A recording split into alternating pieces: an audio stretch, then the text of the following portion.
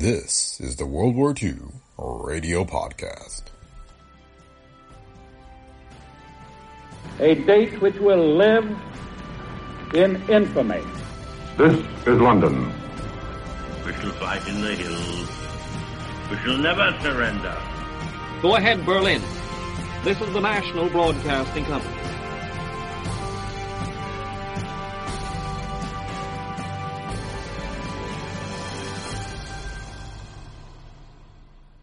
Welcome to the World War II Radio Podcast. Today's episode consists of two segments reporting on Operation Torch, the Allied invasion of French North Africa. The first segment is a November 7th, 1942 CBS special report on the invasion with updates from Eric Sevareid, Edward R. Murrow, and George Fielding Eliot. Our second segment is the CBS World News Today of November 8th, 1942, with further reporting on the invasion, as well as updates on other theaters of the war. The World War II Radio Podcast is a Brick Pickle Media production. If you like the show, please leave feedback on Apple Podcasts, Spotify, or wherever you listen. Be sure to visit our website at brickpicklemedia.com/podcast, where you can find links to past episodes, as well as the books featured in our podcasts. So thanks for listening and enjoy today's episode of the World War II Radio Podcast. When you need mealtime inspiration, it's worth shopping Kroger, where you'll find over 30,000 mouth-watering choices that excite your inner foodie. And no matter what tasty choice you make, you'll enjoy our everyday low prices, plus extra ways to save, like digital coupons worth over $600 each week. You can also save up to $1 off per gallon at the pump with fuel points. More savings and more inspiring flavors make shopping Kroger worth it every time. Kroger, fresh for everyone. Fuel restrictions apply. The White House announced that powerful American forces are now landing on the Mediterranean and Atlantic coasts of the French colonies in Africa. For more details, we take you now to CBS Washington, Eric Sevareid reporting. The first news came from the President himself here in Washington. We were told the American force is a very powerful one, equipped with adequate weapons. It is under American command. It is being assisted by the British Navy. The RAF and divisions of the British Army will soon be there to reinforce it. The proclamation from the President said we did this to forestall an invasion of Africa by Germany and Italy, which would have been a direct threat to America across the narrow sea. The President said this invasion provides an effective second front assistance to our heroic allies in Russia. He said the French government and people have been assured the Allies seek no territory and have no intention of interfering with friendly French authorities in Africa. He asked the French government and people to cooperate with our expedition in the interest of liberating France and her empire from the Axis yoke. He says further, the expedition will develop into a major effort by the Allied nations. Everything was coordinated, even a broadcast previously recorded by the President himself to the French people. He speaks excellent French, and he made this in French. He spoke first of his deep friendship for the French people, who, he said, are now suffering under the crushing Nazi yoke. In part, he said, we come among you solely to defeat and rout your enemies. Have faith in our words. We do not want to cause you any harm. We assure you that once the menace of Germany and Italy is removed from you, we shall quit your territory at once. Do not obstruct, I beg of you, this great purpose. Help us where you are able, my friends, and we shall see again the glorious day when liberty and peace shall reign on the earth. He closed with the words, Vive la France éternelle, which is, long live eternal France. General Eisenhower, the quiet Middle Western officer who commands our men in England, also spoke to the French by radio. He addressed himself to the French armies and naval and air forces. He said, we come to you as friends to make war against your enemies. I have given formal orders that no offensive action shall be taken against you on condition that for your part you take the same attitude. To avoid possible misunderstanding, make the following signals. By day, fly the French tricolor and the American flag one above the other. I repeat, by day, fly the French tricolor and the American flag one above the other. By night, turn on a searchlight and direct it vertically toward the sky. To all naval and merchant marine units, first, stay where you are. Secondly, make no attempt to scuttle your vessels. To Coast Guard units, withdraw from the neighborhood of your cannon and your stations. To aviation units, do not take off. Any refusal to follow these orders will be taken as proof of hostile intentions. And ending, General Eisenhower said, "We shall not be the first to fire. We summon you as comrades to the common fight against the invaders of France. The war has entered the phase of liberation." There, in brief, is the story. The State Department will have a statement to make tomorrow morning. The French ambassador here could not be reached. He was reported to be at a dinner party somewhere in Washington. And now for the news on this from England. We take you now to CBS London. Edward R. Murrow reporting. This is London. Our part of the war is going to winter around the Mediterranean. The Axis forces are already spread thin, and this will spread them even more. The key to the whole operation, carefully timed to coincide with the offensive in Egypt, is Tripoli. Tripoli in Allied hands would mean the end of Axis hopes in Africa. Until Tripoli is ours, the Germans can pass powerful forces across the narrow Sicilian Channel. People here are already discussing the Axis response to this offensive. They may go down through Spain, or they may take over the rest of France, or both. One thing is certain.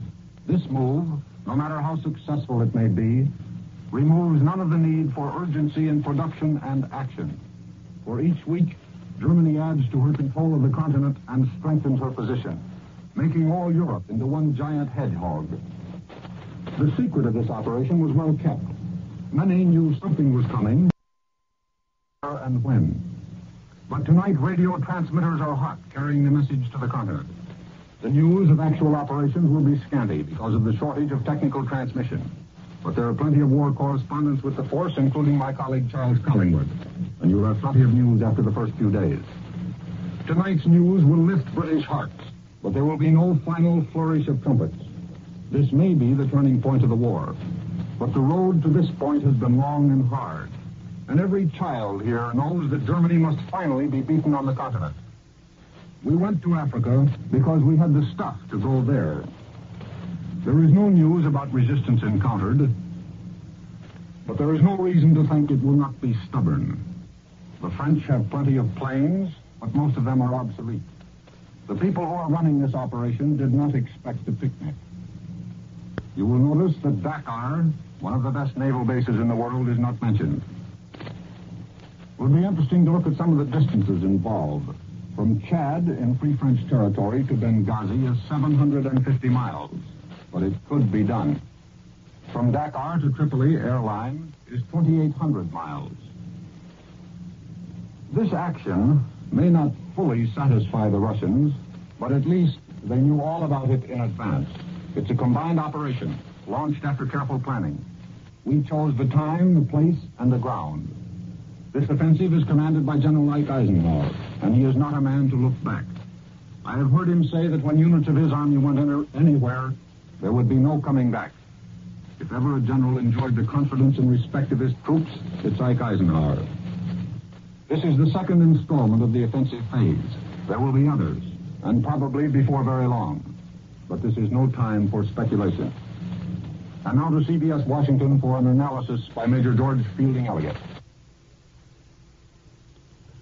We are watching the unfolding of a mighty plan of coordinated grand strategy, which has for its purpose nothing less than the transforming of the whole continent of Africa into one vast base of operations against Nazi-occupied Europe. The first phase of this great United Nations master plan, the cornerstone, so to speak, upon which the whole edifice rests, was the crushing of the Axis armies in Egypt by the Allied Army, Air Force, and Fleet under the unified command of General Sir Harold Alexander of the British Army. This phase has been successfully completed. Only minor operations remain to completely eliminate Axis resistance in Egypt and probably in Libya. The second phase has now arrived with the landing of very large and powerfully equipped American forces in French North Africa, supported by British planes and ships, the whole under the unified command of Lieutenant General Dwight D. Eisenhower of the United States Army. Thus comes to an end with a dramatic swiftness hardly paralleled in history any Axis hope of further penetration of Africa. And thus the north shore of that continent becomes almost certainly a base of operations for offensives directed against the soft underside of the European continent. The second front is here. The exact locations where landings have taken place are as yet uncertain. One seems likely to be Casablanca, the best equipped seaport on the Atlantic coast of French Morocco. The War Department communique speaks of numerous landings. One other, at least, and perhaps more, are certainly on the Mediterranean coast, where the principal naval bases are Oran and Bizerta. A Vichy dispatch has stated that an Allied convoy was passing yesterday down the Mediterranean coast of Algeria, had passed Oran and Algiers, and was nearing the Strait of Sicily. This convoy may be intended for Bizerta. It may be carrying a landing force to seize the famous Mareth line on the border between Tunisia and Tripolitania, or it may be directed against the great Axis supply base of Tripoli itself. The purpose of the reported numerous landings is, of course, to prevent the gathering of any powerful concentrations to resist the American troops. The French troops in North Africa are scattered in many small garrisons, from Marrakesh in western Morocco all the way to Sousse in southeastern Tunisia. The other principal garrisons are Fez, Rabat, Casablanca, Meknes, Tlemcen, Sidi Bel Abbes, Oujda, Algiers, Oran, Constantine, Biskra, Sfax, Tunis, Bizerta, and Gabes.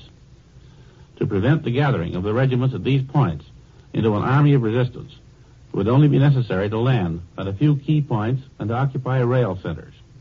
The main lines of railway run generally east and west, parallel to the coast and within easy reach from it.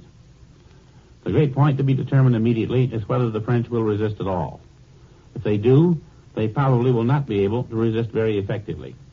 They have few, if any, tanks, only some 700 to 800 planes, many of which are obsolete and almost all in poor condition. They are very short of artillery ammunition, and they have almost no motor fuel. Moreover, after 2 dispiriting years of routine garrison duty, under the conditions imposed on them by the armistice, the spirit of officers and men for resistance to the American forces can hardly be expected to be very high. And the tremendous moral effect of the British victories in Egypt must be counted on as a major factor. It should be noted that this landing in North Africa is a far more effective means of accomplishing all our objectives than an attempt, for example, to take Dakar. If this North African show succeeds, Dakar will fall into our laps like a ripe apple. Its communications with France and with the European continent in general will be completely cut. In fact, the whole plan appears to have been most carefully worked out on a vast scale, suited to this total and global war.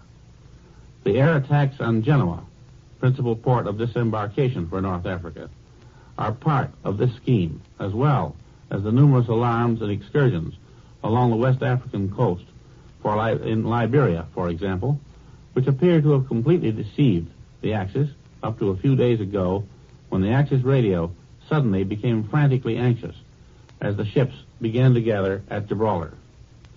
No more details are available now, but this much can be definitely said. The great Allied offensive has begun. The turning point of the war has come. The second front is here. We return you now to CBS in New York and John Daly. And that's the latest news of the American offensive against the north and west coasts of French Morocco. As Mr. Morrow told you from London, CBS correspondent Charles Collingwood is with the invading forces. CBS will bring you his reports direct or via London as fast as they are released from the scene of the invasion. In addition, CBS World News headquarters here in New York will bring you the latest developments as they are released in Washington, London, and Cairo, and reported to our World News headquarters here in New York by the press associations or by our correspondents abroad. Mr. Collingwood may not file a report for some time, since the presidential announcement was released at the same time that the invasion started. But we can expect a report from Mr. Collingwood as soon as the military set up a censorship organization and make the necessary arrangements to release news to this country and to London. The news may not come direct immediately, but we shall get those reports from London as soon as they are released. Later news of this important war development tonight will be heard over some of these stations at 10:45 o'clock Eastern Wartime with Fraser Hunt. Over others, Ned Kalmer will bring you the news at 11 o'clock, followed by another analysis by Major George Fielding Elliott. This is the Columbia Broadcasting System.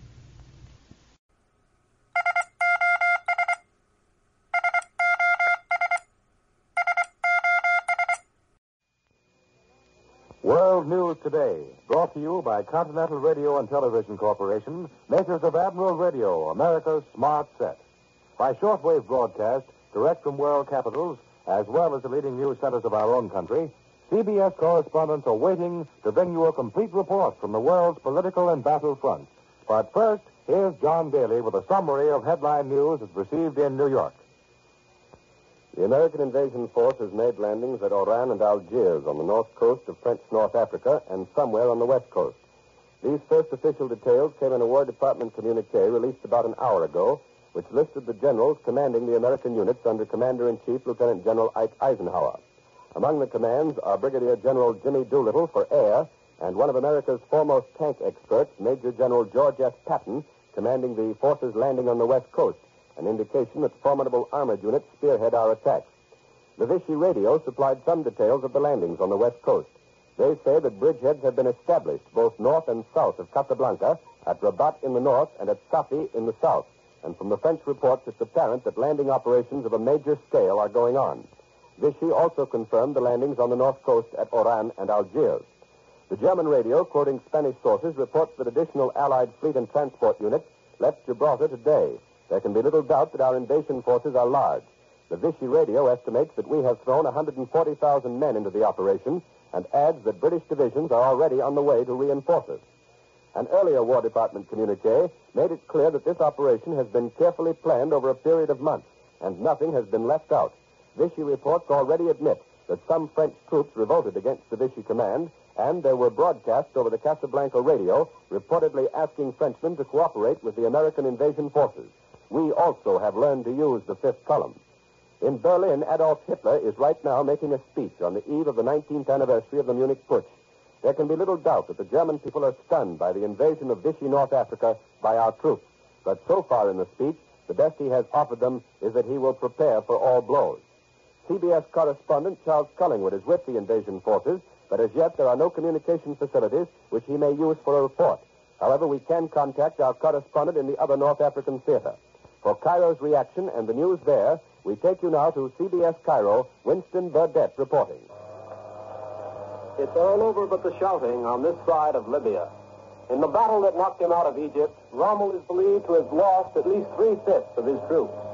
The Axis armies crumbled as they fled, dropping huge pieces all the way to the border, jettisoning arms and men, abandoning whole units, especially Italian units, leaving hundreds of guns and tanks behind them and thousands of trucks and half a dozen valuable headquarters and many, many thousand dead. Somewhere between Matruh and a place called Bagouche, German armor made its last hopeless stand. They had 28 tanks and 3 88-millimeter guns in that fight. This was probably most of what they had left in tanks at that time. My own guess is that Rommel today has salvaged enough tanks to form a football team with possibly a few subs for the last quarter. Yesterday, British armored cars were still herding in the stragglers. Around Fuka, many German troops fell out and let themselves be captured. West of Matruh, we were still picking up Italians by the thousands. I think this haul just about finished off the Italian armies in Egypt.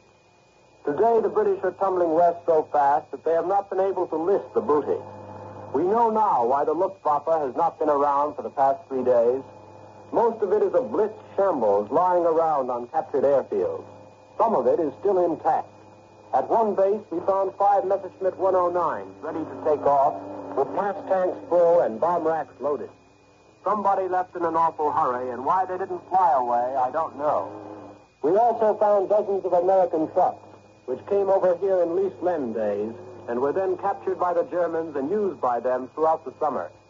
One parking lot alone produced 60 vehicles, all with their ignition keys in place, and packed with the belongings of officers and men, who also were in a hurry to decamp, but then something happened and they found they were too late.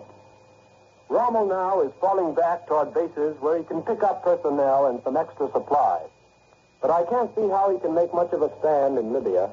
Rommel personally may make his next stop Benghazi or Berlin. But the fight on this side of Africa is going to be pure desert chase for several weeks to come. And now you will hear Larry Lasser, who has just come here from Moscow. I've come to Cairo from another world. I came into a world of bright tropical sunshine, well-dressed people, and food aplenty. I left behind a world of drab gray monotone, of people in old clothes with set faces, a cold land of rain and snow squalls, the world that is called Moscow and Russia. Moscow and Cairo have at least one thing in common. They both believe that their war is the war. When they hear I come from Russia, everyone I meet, from officials to taxi drivers, asks me how the war in Russia is going. Then as soon as I start to tell them, they break in to tell me about the war which is nearest to them, the war in the desert. Today's new war, the American landing in French North Africa, was such a well-kept secret here that it came as a great surprise, and the ordinary man on the Cairo streets hasn't begun to grasp its implications yet.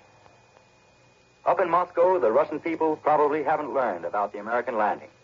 When they do, which will no doubt be tomorrow morning on their internal radio system with its loudspeaker in every house, they'll be pleased in a mild way.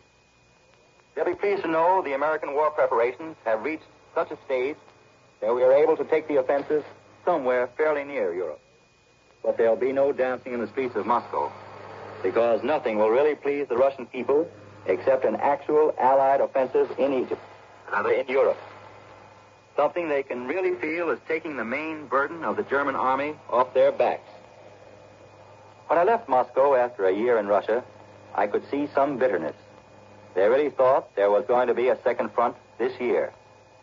The Soviet newspapers hinted at it constantly, and undoubtedly the average Russian feels let down. But there's still a good deal of sympathy for America's position. But underlying this feeling of disappointment, there's a fierce pride, a burning pride which has much to do with the incredible Russian resistance at Stalingrad. That pride is going to go a long way toward holding up the morale of Russian civilians this winter, and it's going to be a tough winter. They're going to be short of food. Some people are going to go hungry. A lot of people are going to be cold. I left Moscow in a driving, wet snow squall, but the heat hadn't yet been turned on in any Moscow apartment house. The people are going to be short of clothes, but by patching up their coats, they'll make them last another winter. They're going to be very short of shoes. More and more often, I heard the clacking of wooden-soled shoes on the Moscow pavement. Everything is going to the Red Army. Prices of ration food are strictly controlled in Moscow, but in the public markets, governed only by the laws of supply and demand, prices of unrationed food have soared. A day's pay for a couple of pounds of potatoes, almost a month's pay for a couple of pounds of butter. But of course, this gives the workers something to spend their rubles on. You see, every factory in Russia is turned to war production. There's very little a civilian can buy, except in the second-hand stores. Yet a few things are being done to make the Russian capital more cheerful this winter. Moscow has been dolled up with a new set of streetlights that go far to dissipate the gloom of the long winter nights. There'll be more entertainments and shows this year because Moscow is now considered safe. The military situation is good. The Russian armies are intact all the way from Leningrad to Stalingrad. The main reserves of the Red Army were not used this summer in the small diversion offensives. Russia will have another opportunity this winter to train more reserves. More women will enter the war factories to relieve men for the front.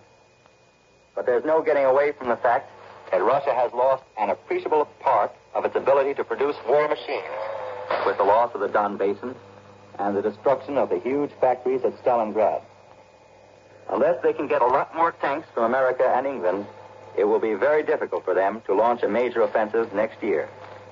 But the Red Army has not lost its ability to engage a lot of German troops. The Battle of Stalingrad will reach a precarious point for both sides in about 2 or 3 weeks when the Volga freezes up, and the fight in the Caucasus has a long time to go on. But the Russians have a saying: Russia and summer don't get along well together. But the Red Army will be in action this winter because winter belongs to Russia. And now to CBS in London. Bob Trout reporting. London spent this Sunday trying to fit together the pieces of information, always so teasingly meager at the start of an operation. Allied headquarter announcements are released in Washington at the same time as here, but London is still getting most of the news of definite place names from Vichy Radio. And Vichy tells us the harbor and town of Algiers have been attacked, landings made and a foothold gained, and the situation is serious. 200 miles and more to the west, about halfway between Algiers and Gibraltar, the port of Oran has been attacked. 2 places, a few miles on either side of Oran, have been occupied. That's the Mediterranean front. Around on the Atlantic coast, says Vichy, the airfield at the capital, Rabat, has been attacked from the air. Next most important port in Morocco, Casablanca, has been attacked from both air and sea.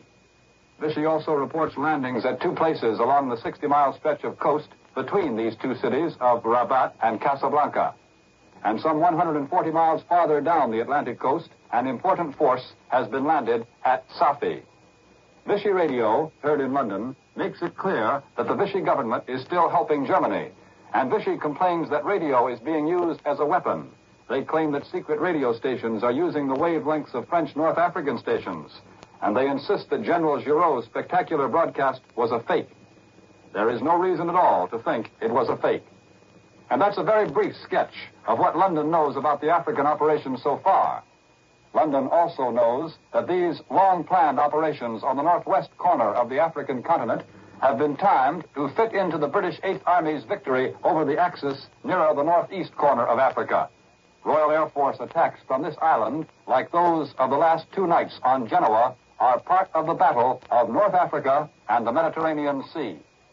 Next to CBS New York and John Daly. And here is a message from our sponsor. Picture yourself inside a submarine of the United States Navy. A critical moment is at hand. Stand by, torpedo room. Ready, sound room. Give me a bearing. 156, 157, 8. Range 1700. Stand by, torpedo tube. Set gyro at 120 degrees. Fire on 160. 159, 160. Fire. A torpedo cuts through the water, speeds toward a Jap warship, rips a jagged hole through the hull.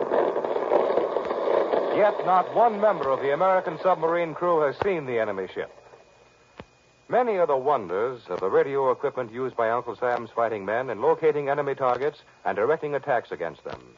Admiral workers in both great admiral plants are proud to be building as much of this equipment as they can. The same workers whose skill earned Admiral Radio the reputation of being America's smart set. Admiral will continue to work 100% for the war effort until we've won the victory. This means no more Admiral radios can be built for civilian use, but most Admiral dealers still have a limited supply of the famous Admiral Victory line, the latest model Admiral radios and Admiral radio phonograph combinations with automatic record changers. Ask your Admiral dealer to demonstrate them for you. Now, here again is John Daly. We have heard the latest developments from the newly opened and the old war theaters in North Africa. Now to another war zone, the Southwest Pacific. Admiral Radio takes you to CBS Honolulu. Webley Edwards reporting.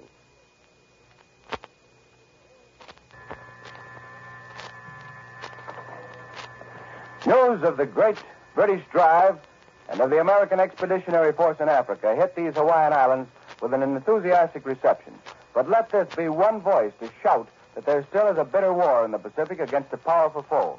To highlight the fight in the Southwest Pacific, let me introduce Lieutenant Chester Budds of Housatonic, Massachusetts, who's been both co-pilot and pilot of a flying fortress. He has just arrived in Hawaii after more than 60 missions in the Southwest Pacific. The kind of fighting our flying men are doing in the New Guinea area makes veterans of men in a few months. Lieutenant Budds, in all your flights, what is most memorable? We took off one dawn in a fortress, looking for Japanese ships. Off the coast of New Guinea, we sighted a Jap convoy. They cut loose with an anti-aircraft, and then we came face-to-face with 10 Jap Zeros. Well, what did they do? They spread and came in from all directions. Our top gunner, Sergeant Ben Hale, blew up one of them. We fought them for 10 minutes more. Then our tail gunner, Sergeant Bob Forsyth, blew a Jap pilot right out of his plane. Both he and the plane dropped to a crash. Well, Lieutenant, any of your men wounded? Our side gunner, Sergeant Gradle, was wounded, but he kept shooting. In about 2 minutes, our bottom gunner, Sergeant Bob Curtis, smashed another Zero. Got wounded, but kept on shooting. How long did you fight them? We fought them for an hour. Heading for Port Moresby. 50 minutes of fighting, and our radio operator, Sergeant Jim Clark, blew up a force zero. And then the rest of them peeled off and turned back. What was your damage? They put about 300 bullet holes in it, and about 15 cannon holes. They knocked out 2 of our 4 engines, shot away the oil pressure, one of the aileron cables, and flattened 1 tire. We came over the Owen Stanley Mountains on 2 motors and into Port Moresby in the midst of an air raid. With only 2 motors, all we could do was to go in, and we did. We were plenty glad to be back on land. Our wounded men were both okay, and that's the way the fighting is in the Southwest Pacific. And plenty right in it. Lieutenant Leonard Hummerson, Lieutenant Buds, Lieutenant Ernest Reed, and the Sergeants Hale, Clark, Freeman, Forsyth, Gradle, and Curtis were decorated with a Silver Star for gallantry in this action. Yes, America, there's still a tough war to be won in the Pacific. Robert E. Edwards in Honolulu, returning you to Columbia in New York.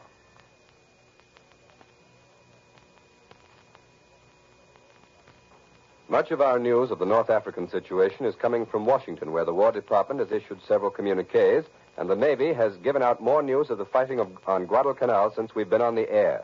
For the latest developments, Admiral Radio turns now to CBS Washington, Lee White reporting. The War Department has just announced that American forces are now landing at Oran and Algiers on the Mediterranean coast of Africa and at another unannounced spot on the Atlantic coast. The same communique also reveals that Major General Mark W. Clark is the Deputy Commander-in-Chief of the current operations in North Africa.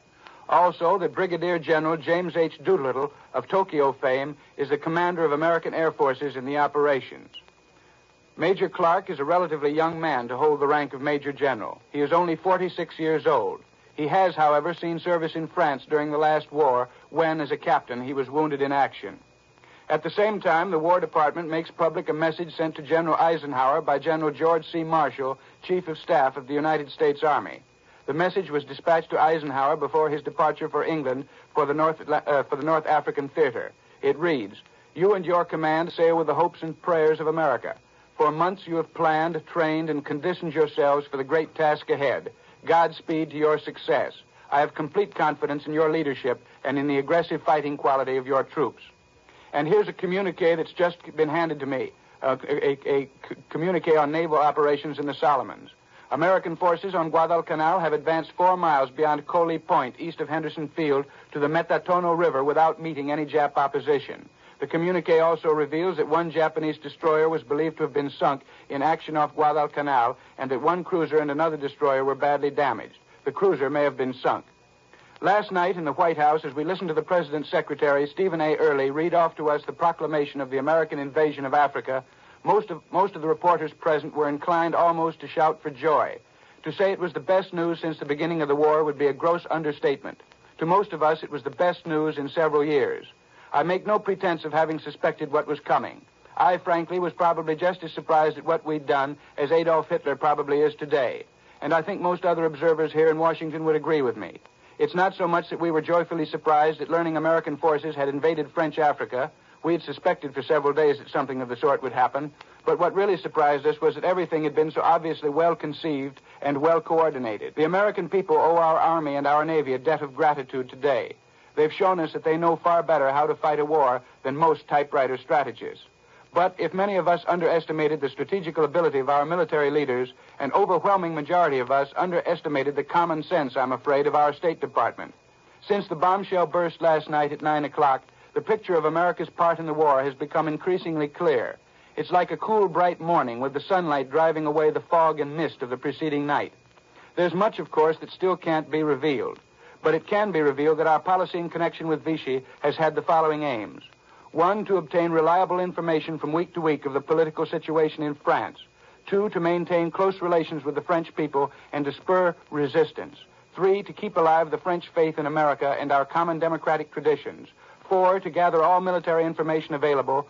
5, to prevent the French fleet and French military and naval establishments from falling into the hands of the Germans.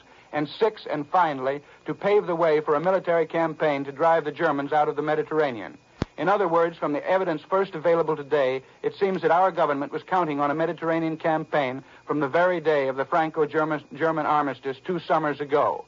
That campaign began at 9 o'clock last night. It's the real Second Front. I now return you to CBS New York and John Daly.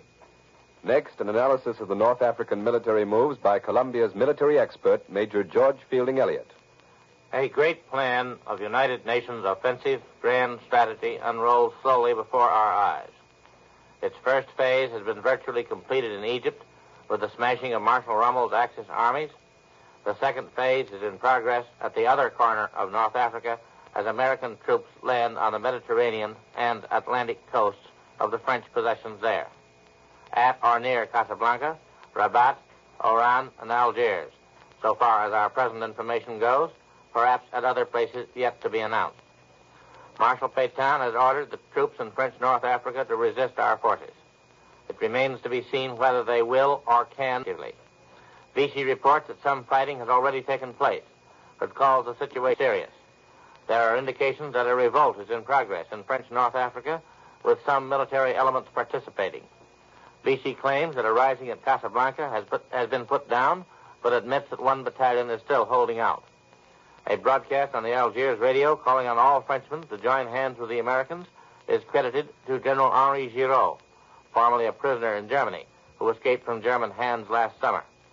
The military significance of these reports may be very considerable, for if the French troops are divided in their allegiance to Vichy, it will be almost out of the question for anything like prolonged resistance to be offered to the powerful American forces now landing on the coast of French North Africa. There is no immediate indication of any attempt by Axis forces to interfere with our operations, though the heavy British raids on Genoa may be interpreted as interference with any such possible move. The French fleet is reported from Berlin to be at Toulon with steam raised. This may be Nazi wishful thinking. In any case, there appear to be ample British and American naval forces present in the Mediterranean to deal with the French fleet, should it, unhappily, attempt to cover the movement of any Vichy or Axis troops toward the African coast. The seizure of the principal seaports in Algiers and Morocco will also prevent any reinforcements from arriving for this purpose. No further report has been received of the Allied convoy, reported yesterday from Vichy as steaming eastward beyond Algiers and nearing the Strait of Sicily. This may be the force which has now attacked Algiers itself, or it may represent either a descent on the Tunisian naval port of Bizerta or even a direct assault on the great Axis supply base at Tripoli itself. Here's Warren Sweeney with a word from Admiral Radio. In the war between the states, the Shenandoah fought an engagement 2 months after the war. Such an event couldn't happen today. Radio keeps troops and units in constant communication. Radio serves many military purposes, and Uncle Sam needs every radio device which can be manufactured, so take care of the radio set you now own.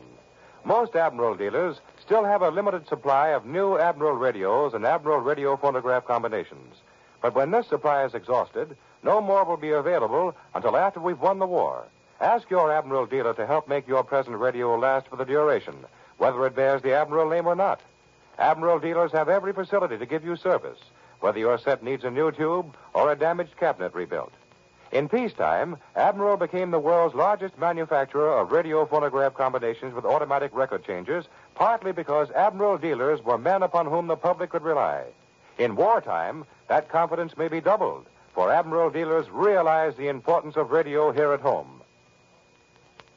World News Today is brought to you each Sunday at this hour by Continental Radio and Television Corporation, makers of Admiral Radio, America's smart set. Be sure to listen next Sunday when Admiral again will give you World News Today by shortwave, direct from the leading news centers of the world. Americans, this war is a matter of life or death. Don't pull your punches. If you've not already signed up for 10% in war bonds on the payroll savings plan, sign up now. Let that be your fighting answer to the enemy. Warren Sweeney speaking for Admiral Radio. This is the Columbia Broadcasting System. The WBBM Air Theater, Wrigley Building, Chicago.